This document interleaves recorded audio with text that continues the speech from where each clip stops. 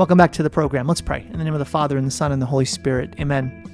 Heavenly Father, in Jesus' name, I come before you, and I thank you that you are our Father, and I ask, Heavenly Father, that your Spirit within us would stir into flame that heart's cry of Abba, Father, that Jesus, you would reveal to us who the Father is, and that, Heavenly Father, we approach you today, and we ask that you would extend your fatherly care over our lives. You'd be a provident God who takes care of us and watches over us. I pray in a very special way for parents and grandparents whose kids or grandchildren have wandered far away from the Catholic faith, chosen to leave, run away, or have rejected the faith. Lord, please grant mercy, grant favor, intervene in their lives, Lord, so that they would be drawn back to faith. They'd be drawn back to a flourishing Catholic Christian relationship with you, Jesus. And I pray for all parents of teens and young adults and young people who are discerning and trying to come to a wise understanding of what's at stake in this moment and how they are to parent in a way that's intentional, in a way that's deliberate, in a way that will help to protect, defend, guide, and nurture the Catholic faith of their kids. Lord, we just want to love you well. We want to fulfill our call. We just want our kids to be able to enter into life in a way that they will live according to the depths of their truest identity found in you. That they would live in a way that honors you and that leads them to be happy, healthy, and holy. Ultimately, Lord, though, we desire our kids to be with you in heaven forever. That's our ultimate desire. And we long for our kids to be able to sense that, know that, live that, and love that, and be willing to undertake sacrifices, even courageous sacrifices, to do your will. Lord, raise up a generation of courageous, generous, missionary disciples. Please, Jesus, we pray this in your holy name. Amen. In the name of the Father, and the Son, and the Holy Spirit. Amen. Well, that for me was a very fatherly prayer. And I'm recording this actually on Sunday. Because Carrie and I, when you're listening to this, are going away for our anniversary, 27th anniversary on Thursday. Say a prayer for us. I'm very blessed to be married to Carrie. And so I'm recording a few programs. So today's program, tomorrow's, and Thursday's are all going to be pre-recorded on Sunday, believe it or not. And so this is the first of 3 programs. This is just with me, by myself. But I was so convicted by what happened at Mass this morning. I went to an 8:45 in the morning Mass at St. Joan of Arc. It's the traditional Latin Mass parish. You've heard me talk about that. And the point that I'm going to bring up, and some of the points I'm going to bring up, are not like some kind of promotional materials to say, go to the traditional Latin Mass. That's not the goal, right? For me, what's the outcome? One way, like one snapshot or one profile or one facet of the outcome is to avoid this conversation happening to me again. Now, I know it's unrealistic, but here's the conversation. I'm at some event, at some, I'm speaking, or I happen to be at some church event, and I have parents my age or a little bit older, maybe 10, 20 years older, coming to me and saying to me, I don't know what I did wrong, or I don't know what to do.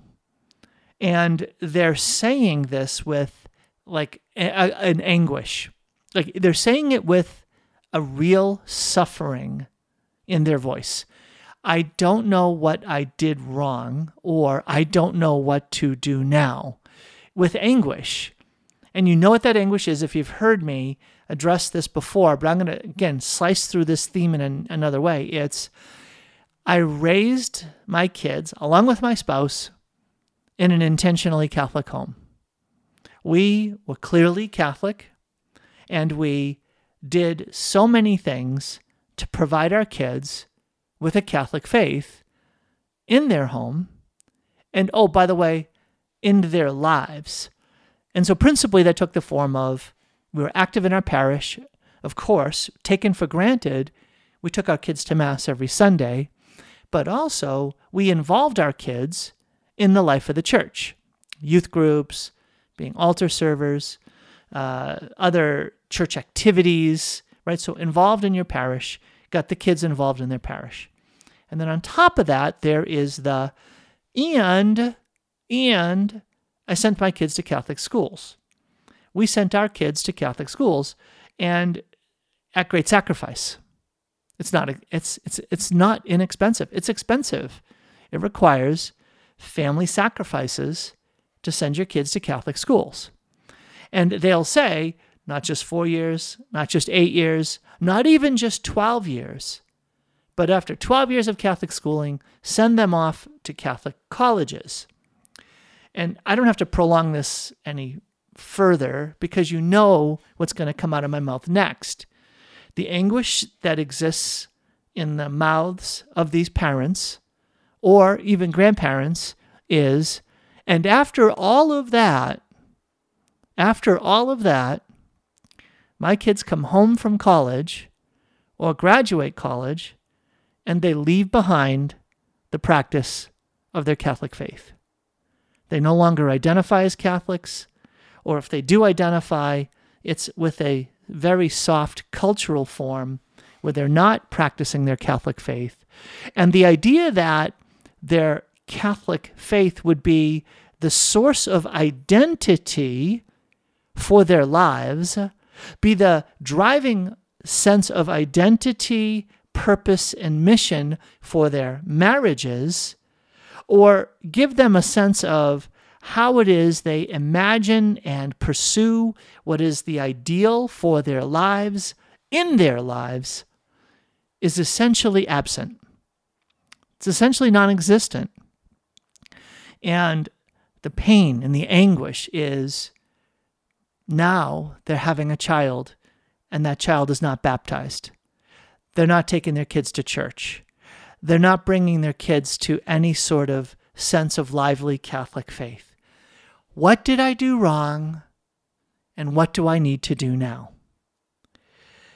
And so I'm going to approach this from the standpoint of something that St. John Paul II talks about in his teaching and writings. Now, a lot of this is actually in his philosophical essays, but also that lies underneath or at the foundation, or the concepts and categories and principles also find their way into and are expressed by his theological teaching, both prior to becoming Pope and as Pope himself. The essential importance of culture, And so I'm going to approach this question of that anguish that is in the hearts, in the mouths, on the faces of these parents and grandparents. And I said, if you remember at the beginning of the program, I don't want that to happen again. I don't want to be one of those parents. I don't want you to be one of those parents. And let me just say, if you're thinking, oh, that won't happen to me, then you're sounding like I did 5 years ago, 10 years ago, 15, 20 years ago, where I naturally presupposed or concluded, well, you weren't that intentional, you weren't that generous, you weren't that courageous, you weren't that convicting, you weren't that prayerful, you didn't do all those other things that I was doing. And if that's you, let me say to you, you are potentially at risk of underestimating the power of culture to undermine, diminish, and to overthrow the Catholic faith of your kids, the Catholic faith you're fostering in your home. Because the culture you foster in your home it could be just like a bubble.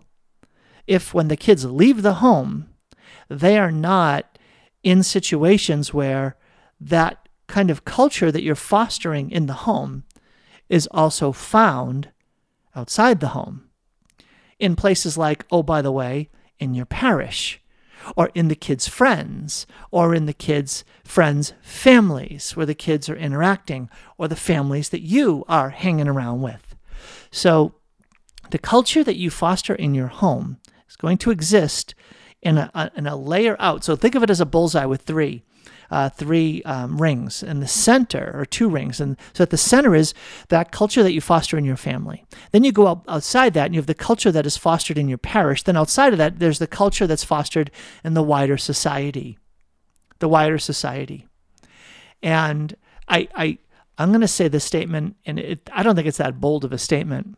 Today, you parents who are raising kids, and I say by kids, I mean kids up until the age of college and even through college, right? Up to college or through college, you have the most difficult time in recent memory in the United States to raise your kids to be Catholic by the time they finish college. The presumption by a huge measure, by a huge margin, by an overwhelming statistical percentage, is that by the time your kids graduate from college, growing up intentionally Catholic, in Catholic homes, going to all these Catholic educational institutions, the statistics are that your kids, by the time they finish college, will not be self-identifying or practicing their Catholic faith. That's what you're facing right now. And the enormity of the challenge is only growing. And even to say it's growing, I don't know, maybe it's growing at a level of multiplication, maybe not exponentially, but maybe exponentially with the way things have happened in the last 10 years, and then 5 years, and then 3 years, and then in the last year and a half. The enormity, the intensity, the pervasiveness, the insidiousness, the overt attacks against the Catholic faith that are coming at you from the culture, and the diminished culture of faith in your parishes is going to leave you increasingly dependent upon or isolated in your own families. Wake up. This is not theory. This is reality.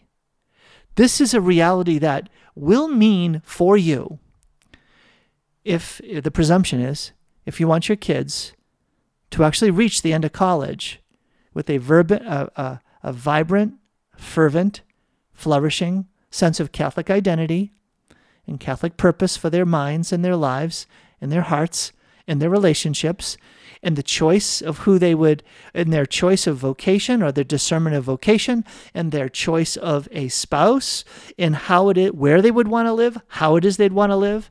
All of that, my brothers and sisters, is what's at stake in how you recognize and respond to what's happening now. The decisions we make today and tomorrow and the next day are going to be seeds sown into the hearts, minds, and lives of your kids, and they're going to bear fruit, and you're going to see that fruit once they reach the end of college. If your kids are too young, if you've got little kids, if your kids have not yet reached 7th grade, 8th grade, or especially high school, you're not going to understand from the inside.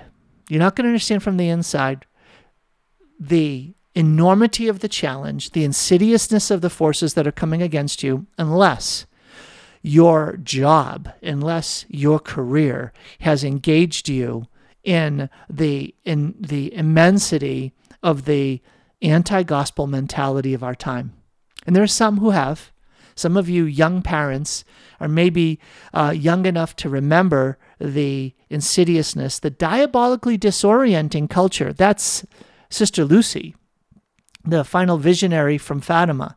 Sister Lucy referred to the final confrontation between Satan and the church was going to be over marriage and the family. And she talked about the diabolically disorienting way in which the devil would sow into the culture these ways of seeing things, these ways of relating to things, and these ways of behaving that are completely antithetical to our Catholic faith, completely run against our Catholic faith. And so we do not have the luxury of living at a business as usual moment. We do not have the opportunity to just relax. Don't take things too seriously. You're okay. It's all good. That's not the moment we're living in. We're living in this Elijah moment that I've talked about, where we can't straddle the issue any longer. We're living in a St. Joseph fleeing to Egypt moment. And I'll get into this more in a moment. Welcome back to Sound Insight. This is Tom Curran, and I'm sharing with you today about, the importance of culture, and culture that not only is happening in your family, but that also is happening in your parish, and that can happen in the society, the community in which you're living. Okay, that's the bullseye, remember? So you've got, that's the target, right? And the round target has a bullseye and then has two rings. And when I talk about culture, I'm talking about the unreflective atmosphere that contains and involves these unspoken but lived ideals and values. It's the value-laden atmosphere that is just expressed in an environment that everybody takes for granted and acknowledges by how they're living. Even if they are going against it, they're aware. They have this sensitivity that they're running against the culture, the unspoken assumptions of saying, this is how we are. This is what we do. This is just how we be. So I can remember a cutesy example when Carrie came to visit my family. This is kind of in the spirit of us reflecting on our married lives. She came to our family, and she came from a family that was very, very active. Let's go do stuff.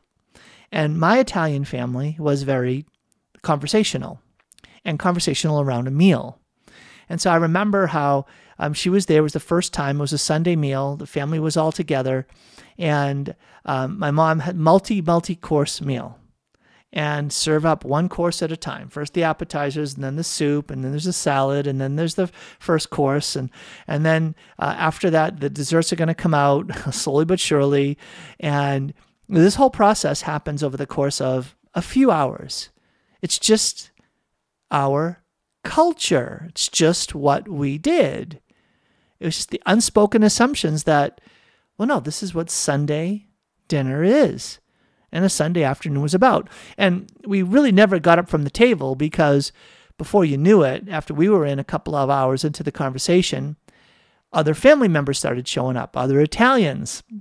And they would come and they would bring a dessert, and they would bring some grappa, or they would bring some wine, and then they would sit at the table, and then the table got bigger and chairs pulling up, and then groups would break off, and it was story time, and then there was some songs. And well, Carrie, in the midst of all of this, just an hour into the meal, like we had barely, I think, even finished the main course of the meal. She's like, hey, what are we going to do now? Can we go play a game? Can we go do something? And I can remember everyone just sort of stopped talking, because it was multiple conversations going at once. There wasn't one conversation, right? Multiple conversations going on at once, talking over each other, talking loud, and, interrupting. And Carrie's watching all this. She's like, hey, can we just go outside and play a game or something like that? And I can remember everybody just stopped and looked at her. And I got embarrassed. I was like, embarrassed, because I'm like, we just are kind of getting settled in for the conversation. What do you mean get up and go do something? And what that was what? It was a clash of cultures, right? Even though Carrie grew up in a home that was Italian, it was more sort of Irish, German, it was maybe a bit more chaotic differently, but it was definitely more, let's go do stuff, right? That's where they found their family get-togethers, were more go do things. And so it was so interesting, because it wasn't they're right, we're wrong, we're right, they're wrong, or she's wrong. It was just a different culture, right? There was an atmosphere that expressed different values in a specific way. And so when we talk about fostering a culture, that's what John Paul II is talking about. It's these unspoken attitudes that are expressive of a way of seeing life. This is what life is about. This is how we relate to our lives, and that shows up in how we're behaving and how we're acting. And so you want to foster a culture of faith in your home, right? And so what does that look like? Well, it looks like how you stretch your environment in your home, right? Like how you have statues of the Blessed Mother and pictures. Do you have a place for prayer? When do you do blessings? Do you have holy water fonts? Do you, the kids have holy medals or scapulars? Do you, of course, go to Mass, but do you have family prayer at night? Do you play a family rosary? That's all that stuff that we talk about all the time on Sound Insight, is fostering a culture of faith in the home, where that's just the unspoken thing that washes over them. It gets sewn into them. It comes to birth in them, and that's how they relate to their lives in the home. And that's a wonderful thing until they go outside the home, and now they're going to go to the parish and they're going to go to the schools, right? So today I'm focusing on the parish. And I have expressed multiple times that taking my kids to the traditional Latin Mass parish has been a huge blessing to us, a revival of faith, a recovery of faith, a restoration of faith, and a deepening of our Catholic faith. And I want to say that the principal reason is because of the culture that is there. Now remember, what's that word culture mean again? It means the unspoken spirit that pervades the atmosphere in the space, and then that atmosphere washes over, gets sown into the hearts and minds and lives of those who enter into it. You come into an atmosphere and all of a sudden it begins to wash over you. You begin to conform. You begin to see what's happening around you, how these other people around you are behaving, how they're relating, and that traces back to how they see things. And what I'm saying to you is, at this traditional Latin Mass parish, St. Joan of Arc in Post Falls, my kids' lives have been transformed because of the culture that's there. As compared to, well, the impact of the culture at the typical diocesan parishes that we have attended for our entire lives up until 2 years ago. And we still go. But even now, I got to tell you, the difference between the two, just in terms of culture, the culture is so radical. It's so significant that my convictions and what I'm sharing with you today is just that much more confirmed about answering that question, what can I do to raise kids in my home in a way that, investing as we are in a parish, in Catholic schooling, for many of you listening to that, and even into Catholic colleges, that my kids will come forth from that whole process such that they strive to live their Catholic faith as the center of their identity and the fulfillment of their mission, right? That they're going to practice their faith, not just go to church, but practice their faith and shape their whole lives around that, right? Shape their whole lives around that. And here's a for instance. Our kids know like extremely clearly that the move that we made to Eastern Washington and Northern Idaho, this area, was not a career move. We did not move here because economically we would be better off. That was not why we moved. We didn't move because I had a job change. No, that's not why we moved. They know that we didn't move because we have family here. In fact, we moved away from family. We didn't move here because we had kids going to college here. That is not why we moved here. We didn't move here because, we're more outdoorsy people and we felt like in the Spokane Coeur d'Alene corridor, we're going to have greater access to the things we enjoy doing as a family. That is not why we moved. The kids know we moved to this area because we, their mom and dad, have a call to be like Joseph and Mary, St. Joseph and our Blessed Mother, to flee to Egypt to save the baby Jesus from being slaughtered by the Herod that was going after our baby Jesuses. And so our kids knew that we were moving here for their spiritual well-being, to pull them out of a toxic environment that was destructive and corrosive and undermining their faith, and to plant them into a community, a societal context, that's the outer ring, and into a parish, that's the second ring, that would be expressive in greater conformity to what it was we were living in the center of the bullseye, our own families. We wanted the greatest congruence and correspondence possible between the life we were fostering in our homes with the life they would experience in the parish, the culture of that parish, right? It's not just going to the traditional Latin Mass. It's going to a community that is present at that Mass, that has the spirit and ideals that we do in our family, so that our kids would see themselves all around them in the church. That's what we wanted. And then to be able to live in an environment, a community, towns and cities that was less corrosive, less invested in the diabolically disorienting beliefs that have taken up positions in laws and policies, in customs, in festivals, in outward expressions, on billboards, in businesses, in communities that are present all through the Puget Sound area, the east side, the west side, in the cities, north and south. Go from Everett to Olympia, go from Seattle to Bellevue, just that whole area. It's just the dominant culture is toxic to faith. I should just sit quietly and just say that. The dominant culture, what you should expect is that the community context that your kids are going to grow up in, just look at the signs that are up in neighborhoods, in your communities, at local gatherings, the flags that are up around houses, signs that are present on the lawns, the community declarations that promote this or that, the things that you see on the billboards, the commercials that you have, the pressures that are found in the schools, in the businesses, in the jobs that are there, are toxic to faith and are anti-Catholic. They run afoul of traditional Catholic and Christian morality. And that sounds way too soft.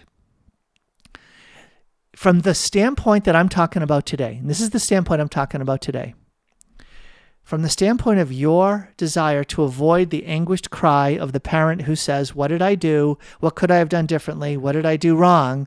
Bringing up my kids in this neighborhood, in this community, sending them to these Catholic schools, going to this Catholic parish, and then the Catholic college, and now they're not practicing their Catholic faith anymore. And they're saying that, having raised their kids in the 70s, 80s, 90s, 2000s, maybe 2010s, right? Let's just say it this way. They were raising their kids, especially if we're talking about 30, 40, 50 years ago, they're raising their kids in environments that were much more, from the outward standpoint, congruent with a Christian way of living life, Christendom, that the Judeo-Christian morality was still present structurally in the atmosphere. So there were elements of the culture from a visible structural level that was in fact supportive of a Catholic Christian way of living your life in your home. So you didn't find such discrepancy between what you lived in your home and what you bumped into in your neighborhoods. So your kids could play in the yards. The kids could play with the neighbors. The neighbors would actually help support you raising your kids. You didn't have to worry about, all the protections against the horrors that are present today and all the nastiness that's out there, and then all the other downward spiral of the laws and policies of the state of Washington, and then the wider country itself. The horrors that have undermined the living of a full Catholic faith and as a means to flourishing, as a means of being faithful to our identity. And so parents today, you have it so much harder. So if you are fostering an intentional Catholic culture in your home with the spirit and ideals of how you're living, and you can find a Catholic parish that has the elements of a culture to help foster that, the likelihood that you're going to also find a wider community that is not significantly impacted by and expressive of a diabolically disorienting anti-Catholic culture is extraordinarily low. And so the challenge to avoid that anguished look on your face, what do I do to save my kids from falling into horrific sin and away from the practice of their faith? That anguished look on your face in raising kids today, it's extraordinarily more difficult, and it will require heroism in your parenting. Heroism, because you will be called upon to undertake courageous acts of standing up, speaking out, and pushing back against things that happen in your library, that are promoted in your community, that are happening at your schools, public schools, and yes, even your Catholic schools. Things that are said or not said, done or not done in your own parishes. And you're going to do so in the name of attempting to find a degree of correspondence between the spirit and ideals that you raise up in your home and that you're fostering in your home and what your kids are experiencing among their friends, neighbors, classmates, fellow parishioners, fellow community members around you. And so the battle that you're facing, if you stay in a place like that, is going to require absolute heroism, courageous stances to push back, and to do so, frankly, in a time where we Catholics and our Catholic leaders do a horrible job, just a horrible job at pushing back against those spirit and ideals in our culture that are invading, pervading, and intimidatingly presented the lives of our kids. Where do we see it? Frankly, we just don't almost at all see it.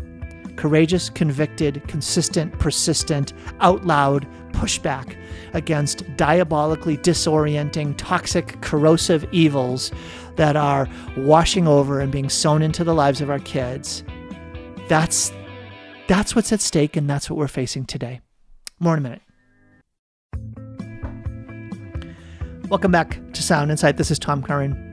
So okay. Gee, Tom, you're making this a really enjoyable program today.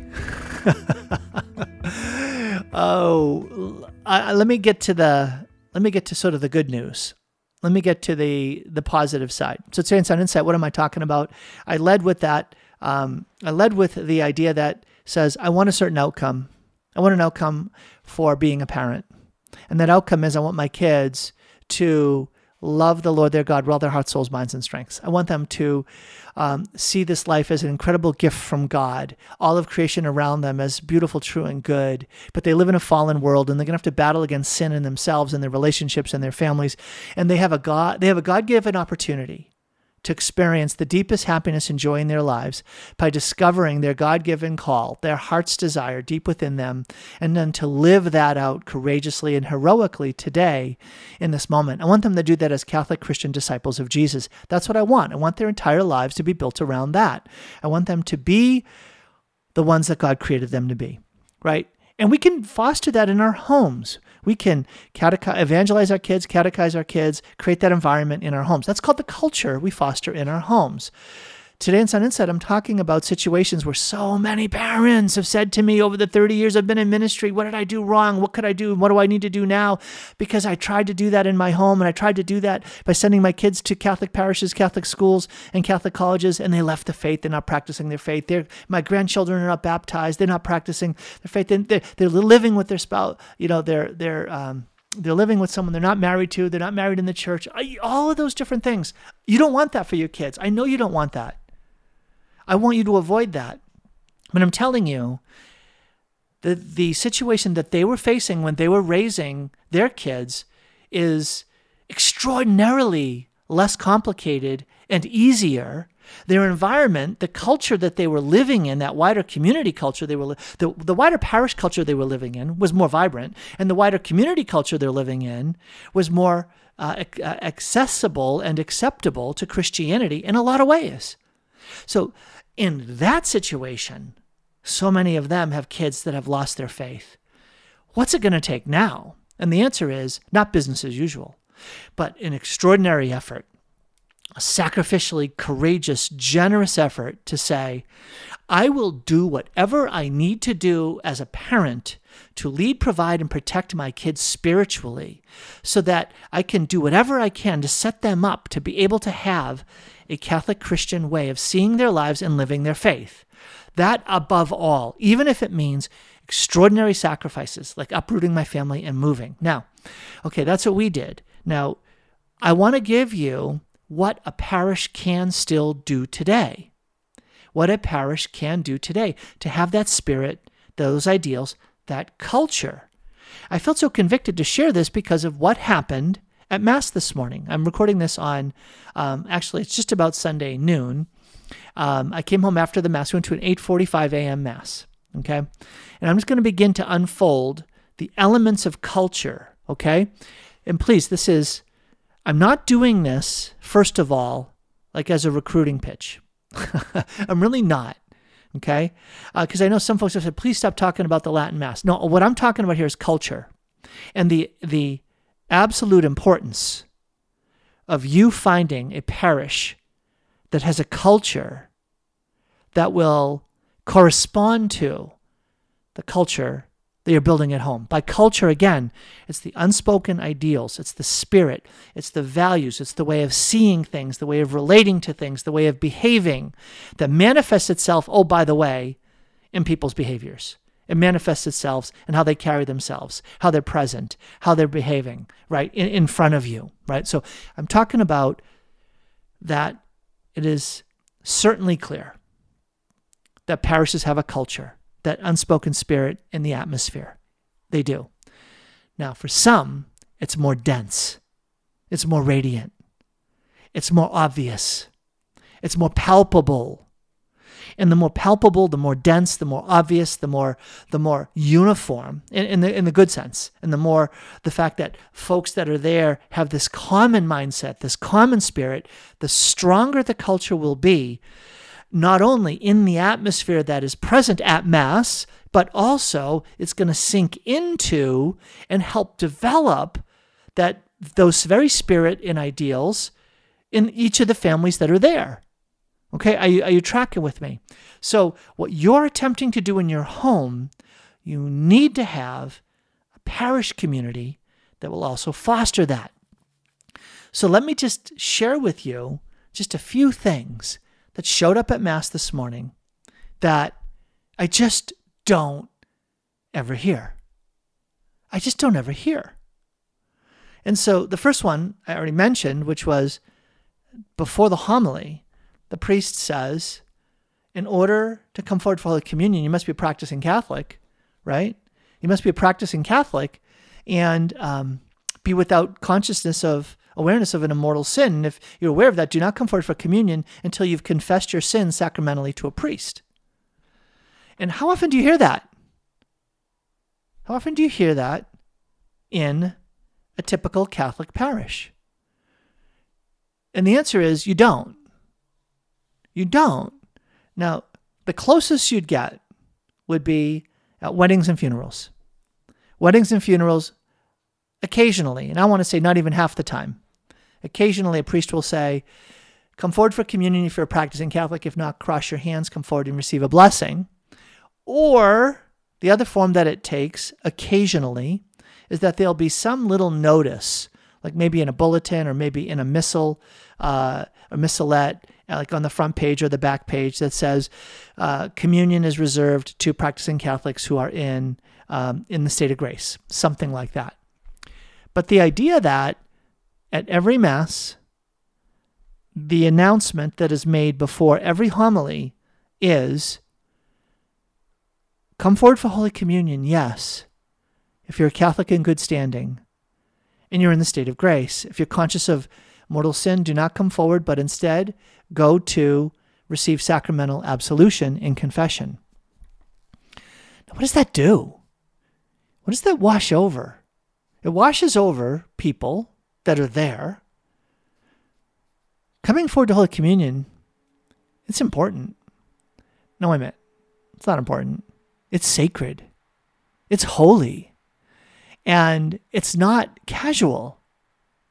It actually calls forth something from you. It calls a correspondence. There's something that has to be happening in you in order for you to properly come forward in this act of receiving Holy Communion. Coming forward to receive Holy Communion is many things at St. Joan of Arc, but it is not casual. It is not left to be some minor occurrence in the course of the sacred liturgy. No, it gets called out, it gets drawn attention to, and there's a point of focus on it. In addition to that, just the mode of receiving Holy Communion. Come forward, kneel at the altar rail, the communion rail, and receive on the tongue. And there's a way in which that also says there is a meaningful expression of something that's happening here in this sacred exchange. That first of all, when you come forward to the communion rail, there's this greater sensitivity to the difference there is between the sanctuary and the greater body of the church, the nave, where the assembly gathers. That we gather and we participate as witnesses in the act of Christ the high priest. It's a holy act of praise and thanksgiving to God that calls forth our own sharing in through the giving of our own lives as a sacrifice to join in the sacred paschal mystery, the passion and death and resurrection ascension of Jesus by his ordained ministers. This is a holy act where heaven breaks into earth, and that the priests gathered in the sanctuary are vested to show the difference, to manifest the distance that exists between where we are on earth and the reality that has burst into this holy, sanctified, consecrated space. And that there's a crossing of the gap. There's a crossing of that distance that happens in the act of receiving Holy Communion, where literally the Lord Jesus Christ himself, the living glorified Lord, who has supernaturally burst onto the scene through the ritual that he has established at the Last Supper, and he continues through his Spirit in the sacred ritual of the sacred liturgy, this holy sacrifice of the Mass, that he longs to commune with us, and his ordained ministers come close to us and reach across the boundary between heaven and earth and place the sacred host upon our tongue, because this act is many things, but it is not casual. This act is many things, and though there is a nourishing that occurs, it's not a typical meal. It's our holy exchange of being drawn into that sacred act, and so we receive Holy Communion.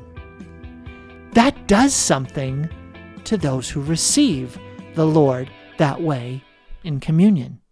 That fosters culture. Welcome back to Sound Insight. This is Tom Curran. Today I'm talking about culture and fostering culture at the parish level. Right? Remember now, think of this as like a bullseye that people shoot a bow and arrow or a gun, right? And you have the center of the bullseye, and that's culture as it exists in your family. That's the heart of it all. Right? If you're not fostering culture in your home, in your relationships at home, you are. Well, it's not a matter of whether you are. It's a matter of what culture is being formed, how dense it is, like what density does it have? What kind of power does it have? What kind of radiation does it have? What kind of like sort of unconscious adherence to it does it have among those who live in your home? Right? That spirit and ideals, that atmosphere, that value-laden, ideal, expressive culture in your home, in order to foster that, promote that, advance that, you go to a parish.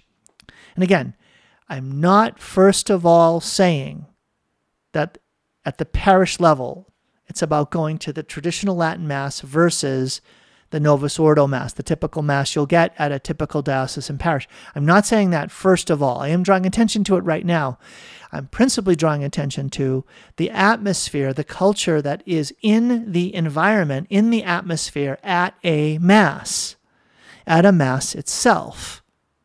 And so in the previous section, I was focused on just the act of receiving Holy Communion and some of the words and gestures that you see around you. What does that do? It fosters something in you. It fosters this awareness, this consciousness starts to get fostered in you that says, wait a minute, going to Holy Communion is important. There's something at stake, and I better be corresponding with my life to what it is I'm being invited to receive. Okay, now this actually also shows up. This shows up in the atmosphere and the culture among the people who are there. Okay, I said I went to the 8:45 Mass. Well, not only did I go, but guess what? Hundreds of other people went as well. And I'm going to humbly say that at that Mass, at 8:45 in the morning, think of it. Think of the earliest Mass at your parish. That's not the earliest at ours, but the 8:45 Mass at your parish. How full is that Mass? How full is it? And the answer is not very. Okay? If you're 8:45 in the morning Mass, 8:30 to 9, in that range, if that Mass is full, send me a picture. I want to see it. But the typical parish, it's not very full. It's going to have mostly old folks. Well, that's actually typically the case now in almost every parish. And then you'll have a few families. You'll have some families, right? Okay, if you want to see what I mean by culture, you have to come to the 8:45 Mass at St. Joan of Arc. You don't get it till you experience it. And when it washes over you, you're like, oh my goodness, Tom, now I know what you're talking about. The culture that's there. Because first of all, and you've heard me say this, we go in 2 cars to the Mass. We go in 2 cars, not because we have to, but because one car has to get there 15 minutes early just so that we can get a seat. One car has to leave early enough so that 2 things happen. Number 1, we can actually get a seat that can fit our family because there's 9 of us that are going to be there, and that takes up pretty much a whole pew, a whole one side of the church pew, right? And the other reason is it's for the kids that are going to go to confession. We get the kids early enough there who are going to go to confession to get there, to get in line to go to confession before Mass. And so that's just guess what that is now? It's just a culture. It's a traditional thing we do. It's a custom. It's not even thought about in the home. And okay, let's take it a step further. No, but we have to get there 15 minutes early. Why? Because if you get there at the beginning of Mass, the church is full. Hundreds of people, full. Not every other pew, full. Not taped off, 6 feet distancing, full. Not just full, but full to overflowing. Go up into the choir loft, go into the hall and watch the Mass because, what's the word? I won't say the word anymore. It's actually overflowing at the 8:45 in the morning Mass. And the next thing that you'd notice is who's showing up. Because who's showing up is not typical. At a typical Mass, you'll get mostly older folks. And I say that as someone who's an old folk. It's kind of funny I call myself that. But the great majority of people at the typical Mass I go to, at a typical Novus Ordo Mass, I'm on the young side. I'm on the younger side. I'm 56, and I'm on the younger side. What does that say about the radical devastation, the radical, complete annihilation, almost complete annihilation of the faith lives of the generation below me? Millennials, Gen Zers, Gen Xers, Gen Yers, whatever those generations are that are below the baby boomers, devastated. They've become cultural Catholics, not practicing their faith with any kind of regularity. They've become nuns because they now self-identify with no religious affiliation, or they've left the church to join a church that they find more vibrant or life-giving for them. I'm not trying to make a judgment. I'm just stating the fact. It's just real. What's rare are seeing young adults by themselves. Young adults, people in their 20s, college age to 30, early 30s, by themselves. What is rare is seeing young families. Families. You might see a young family with a couple of kids, or 2 or maybe 3 families with a handful of kids. But in the typical parish, typical Sunday Mass, especially at 8:30, unless they're going away for some kind of Sunday excursion, you're not going to find a lot of families. And you're really going to find it pretty rare to have a lot of big families. What's difficult about that? What's difficult is that if you're raising your family in faith, and you take that family, your family, to a parish like that, what are the kids going to absorb in the atmosphere? What are they going to absorb in the atmosphere? They're going to absorb, going to Mass is for old folks.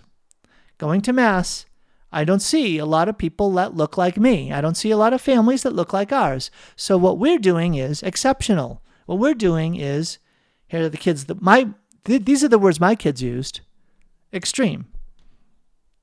Why are we extreme? Because what would happen is We attempted to foster our culture in our home, right? That center of the bullseye. But then when we would go outside that to the second ring of the bullseye, that second ring is the parish, the third ring is the community, the culture and the community around us. In that second ring, they would see and encounter the fact that, gee, there are only a handful of other families that look like ours at this Mass. And a handful is being generous. And so they're mostly older folks that are here. And you know what? The spirit that washed over them, the culture that washed over them, I hesitate to say, but actually I shouldn't hesitate, it was casual. It was casual. And one of the ways that showed up was, in contrast, around how people received Holy Communion. Around how they received Holy Communion. It was from an outward expression, a casual matter. Now again, let's be careful here, because from the outward sign of things, you shouldn't be able to immediately conclude what's happening in the heart, right? We all know this, that Jesus condemned the Pharisees for being whitewashed tombs. Externally, man, they looked beautifully clean and pristine. They looked great, but inwardly dead. Inwardly dead. And so, obviously, that's not what I'm talking about, and that's always a temptation.